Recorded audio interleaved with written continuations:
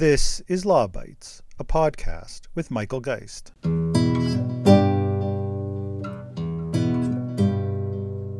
After 3 days of intense negotiations between EU member states and the European Parliament, lawmakers reached an agreement on Friday on a framework to regulate artificial intelligence. It is the first text of its kind in the world, and the political agreement is expected to promote innovation in Europe while limiting the potential abuses of these advanced technologies.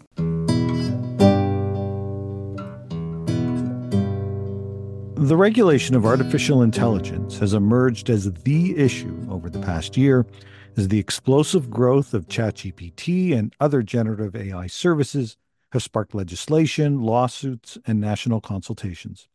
The European Union has been working to assume the pole position when it comes to AI regulation. Late last December, a deal was struck on the EU AI Act, which is heralded as the first of its kind and a model for Canadian AI regulation. Luca Bertuzzi is a Brussels-based tech journalist who was widely regarded as the leading source of information and analysis about the ongoing negotiations involving the EU AI Act. Luca joins me on the podcast to explain the European process, the ongoing opposition that comes from some countries, and the future steps for AI regulation in Europe.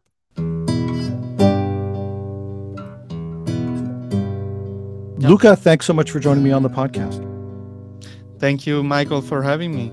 Yeah, no, I'm really glad you've come on. You I think, were unquestionably the leading source of information for many of the legislative ups and downs that took place with the EU AI Act. And so thank you for that. As you may know, Canada has its own artificial intelligence bill, and it has said that it wants to largely follow the EU model. And so given that it's that approach, I think it's important, certainly in Canada, to better understand what that model is. And of course, I think people around the world have been looking to the EU and the so-called Brussels effect at times on some of these digital policies to see what's coming out and where some of these regulations may be headed in the future. Why don't we start with a bit of a background on the EU AI Act? Of course, the regulation of AI has been capturing a lot of attention right now, but can you take us back a little bit? When was this introduced, and what sort of process led up to the negotiations that concluded towards the end of last year? Right. So, and I know the Canadian law. I've been to an event organized by the Spanish presidency in November, and there were quite a few folks from Canada. Lots of interest on the AI from there. So I've been following the AI Act from the start when it was first proposed in April 2021. I can tell you then the overall attitude was very different. People were saying, this is new technology. Why do you want to regulate? Doesn't make sense. And then after ChatGPT was publicly launched and, generative AI exploded, the mood was, now it's too late. This is moving too fast. How are you going to catch up? So, I think we can say a lot of bad things about the EU, but it has shown a lot of vision in terms of what will be the future of technology and what should be regulated. Just to give you an idea, this legislation follows a rather traditional approach because it's based on product safety legislation. The deal here is that the EU is basically saying we want to use this technology, but at our conditions. So, for example, if there is an AI application that we consider is not acceptable in our society, we are just going to ban it. And that's what they are doing for social scoring, this practice of social control that is common in China, other types of technique like manipulating people with disabilities and so on. So that is one of the big categories that is identified in the AI Act. The other big category are AI systems that pose a significant risk to people's fundamental rights or health and safety. So, for example, if you use an AI to select potential employees, you want to make sure, that you are not discriminating against people of color, for example, because the AI systems is trained on a biased database. If you use AI to manage critical infrastructure, you want to be extra sure that the system is robust and flawless. So it's quite basic things. If you think about it, and this idea is to provide extra safety for these sort of technologies. Then the third category that joined later in the game, because as I said, ChatGPT was not a thing when the AI Act was first conceived, is foundation models and general purpose AI systems like ChatGPT. Here it was a bit of a contentious point on how to regulate something that is really fast moving. The most promising part of artificial intelligence, as far as we know now. But at the end, it appeared politically unfeasible not to regulate foundation models, simply because, these are very powerful types of AI. And also there is a question of value chain, because large language models are produced by a handful of companies at the moment.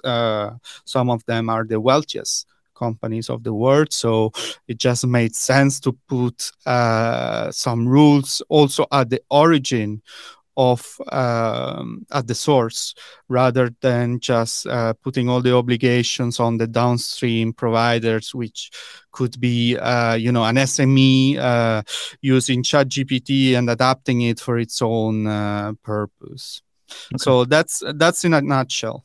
Okay, interesting. So as I understand it, it's a risk-based analysis. There are some kinds of AI that are simply so risky. You mentioned the social scoring as an example, that they're just unacceptable and they're banned. Others that are viewed as high risk. And so there's an assortment of rules that are associated if you are designated as a high risk system. And now we've got this additional, in effect, category that's focused on this emergence of generative AI. Is that roughly how the EU is trying to approach this emergence of AI, essentially as a consumer product, as you indicated? Yes, that's correct. And then, of course, there are products that are low risk, that are like, say, your spam filter in your mailbox, and basically there are no rules for those. Okay, interesting. Now you mentioned that that necessarily involves some of the wealthiest companies in the world. I think that's quite true. Many of them are, of course, U.S. companies. How did they respond to what was taking place? We've just seen in Canada active engagement from some of those companies, active lobbying on several bills, on streaming, on news. What was their engagement when it came to AI regulation in Europe? Well, it's quite common to see private companies, profit-driven companies, to say one thing publicly and another thing privately. So, we have seen a hearing in the US Congress of CEOs of these AI startups saying, please do regulate us. We need the legal certainty and so on. And then when you look at for example, the position that OpenAI shared with the Commission, they said exactly the opposite. Do not regulate us. You don't understand this technology. You are just going to hamper innovation and so on. So the thing in Brussels is that there is a very anti-big tech sentiment that has been growing probably ever since the Cambridge Analytica scandal. And so, every time a big tech company says something, they take it with more than a pinch of salt. What we have seen for regarding the foundation models is that there was active lobbying from European startups that actually did the job for big tech. So big tech didn't have to lift a finger because European companies were doing the work for them.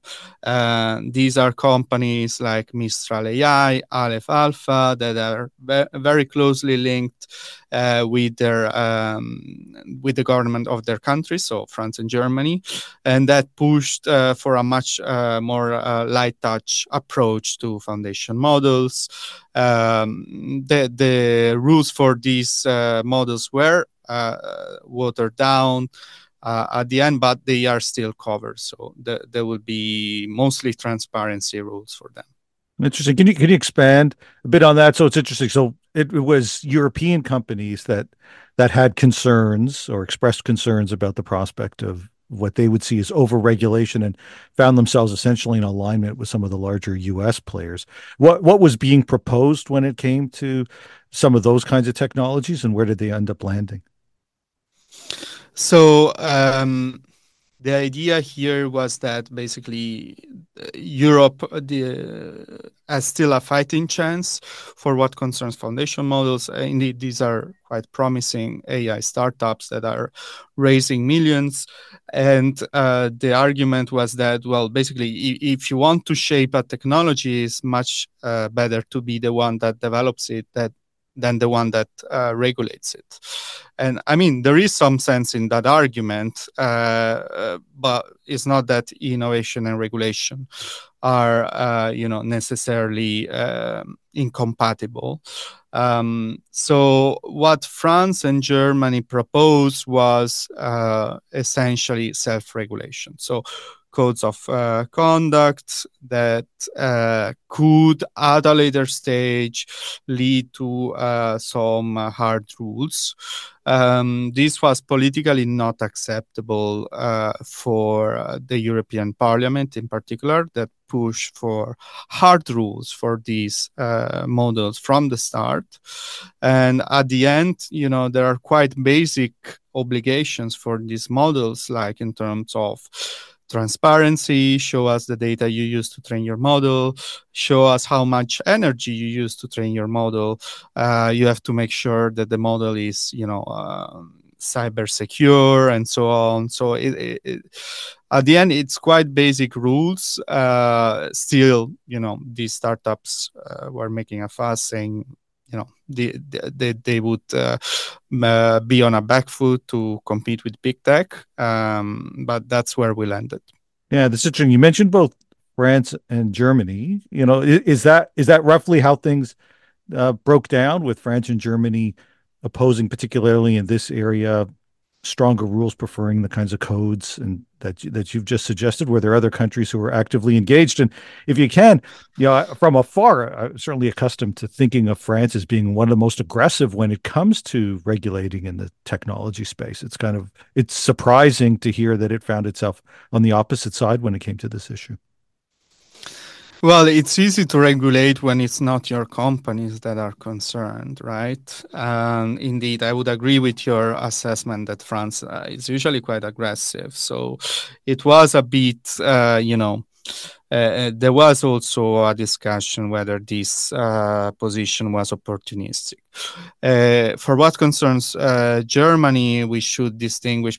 Germany is a complicated country. They have a coalition government, and some ministry are more pro-business, some are more pro-consumer protection. So at the end, pretty much they annul each other. Italy was brought on board, but this was more part of G7 discussions on AI and industrial cooperation.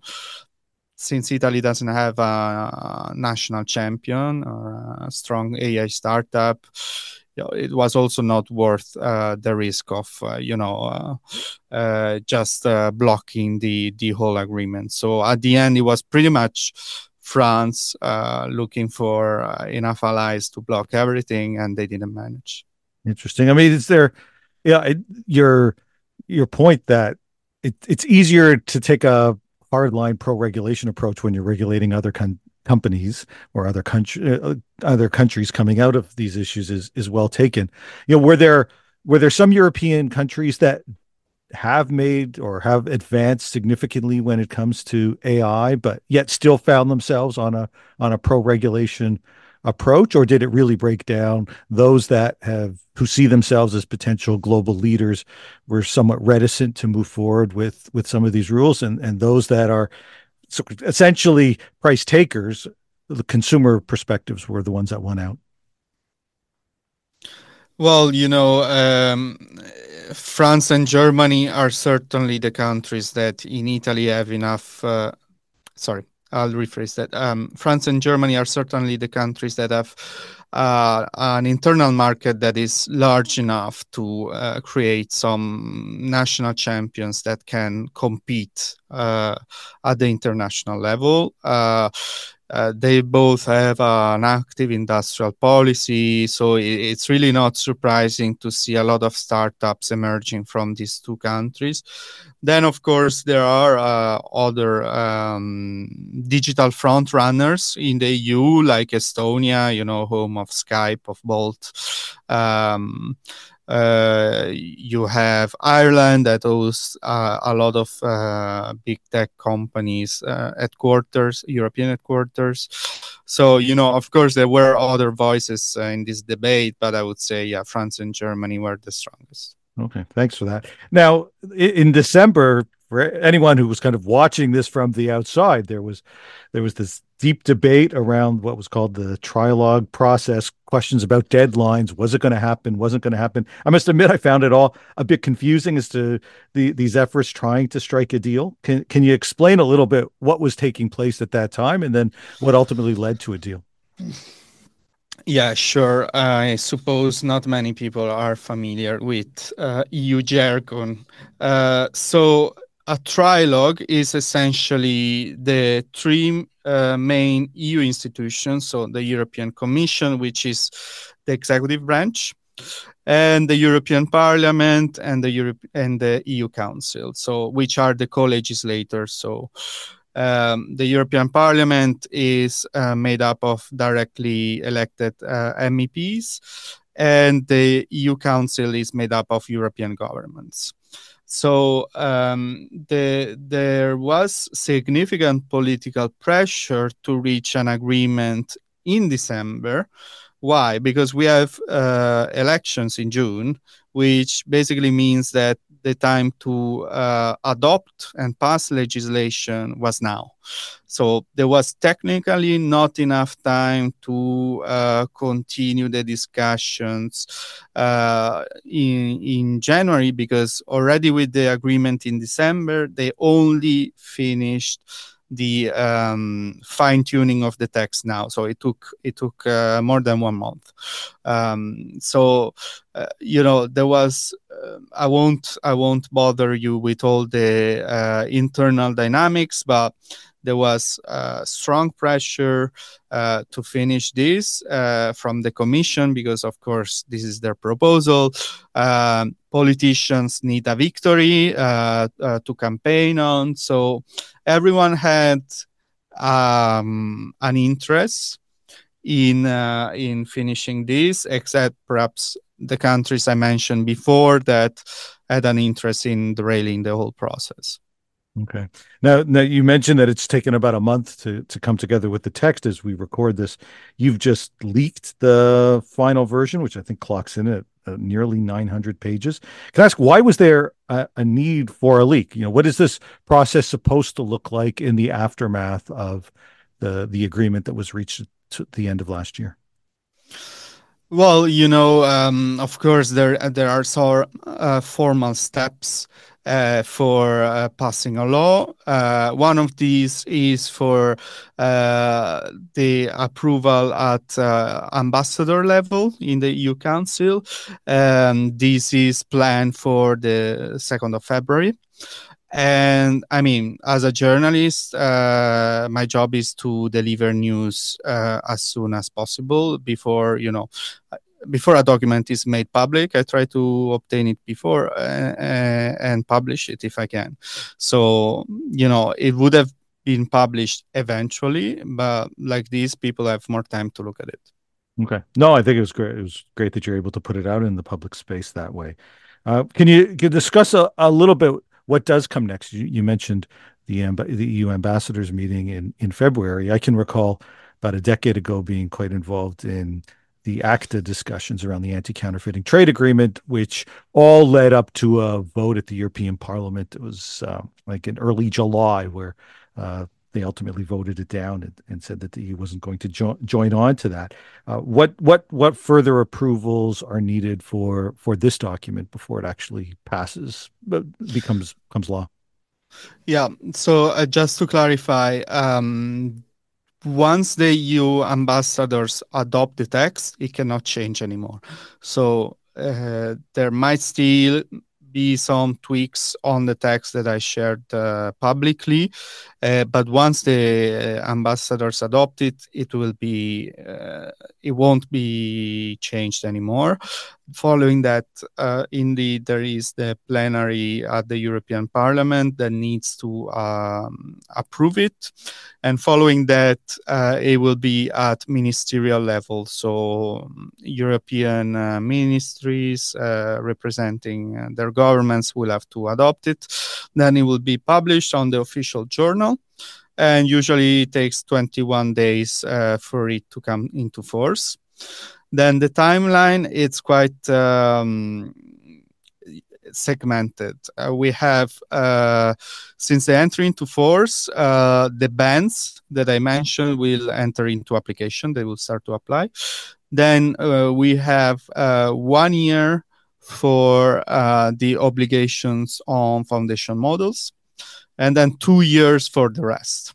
So it will take quite some time. It will be probably in the first half of 2026, that the whole of the AI Act will enter into application. Okay, so it's going to take some time before it takes full effect. As a conclusion, particularly given the Canadian debate, the debate we see in a lot of countries, there's no question that EU leadership on a range of areas, the GDPR, of course, being, I think, probably the most prominent, but more recently, the DSA, the DMA, has had significant influence on the policy debates around digital related issues in countries around the world. To what extent was some of the urgency around the AI Act fueled by the sense of a genuine need to go ahead and regulate? You mentioned they were ahead of the game compared to many others, and how much of this is a desire to, do you think, create or be a leader when it comes to establishing global models for regulation, including AI, that others might follow? Well, Brussels is a legislative machine.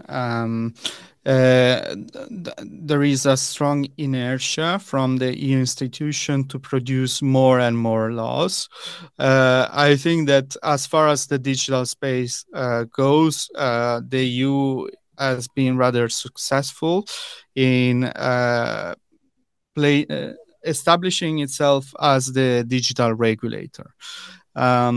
I think if the GDPR success is to continue and to expand to the AI area, the EU will have to show that it means business in terms of enforcing these laws and not just moving the post with new ones. Indeed, there is also a sense of we are leading the way and setting the international benchmark. And it's not only that. I mean, yeah, indeed, Canada is looking at the EU, and probably other jurisdictions will too. There is also the so-called Brussels effect. So what will happen when AI providers have to comply with the AI Act? Will they create different applications for the European market as opposed to other markets, or will they keep the same standard for everyone? I think this is a key question, and if we see more and more jurisdiction like the Canadian one passing similar laws, then I think it's fair to think that we will see this as the new international standard. So I hope that answered your question. It does, and I think you're right that in many ways there's obviously a lot of momentum around AI regulation, and in some ways, this particular piece of legislation has a real likelihood of having significant amount of influence. Of course, not just within the EU in terms of operations there, but the way that many other jurisdictions look at it. Luca, you've been at the forefront in trying to ensure that people understand and can follow what's taking place, and I'm grateful for that work and grateful for you taking the time to join me on the podcast to help break it down here today. My pleasure. That's the Law Bytes podcast for this week. If you have comments, suggestions, or other feedback, write to lawbytes@pobox.com. Follow the podcast on Twitter @LawBytesPod or Michael Geist @mgeist.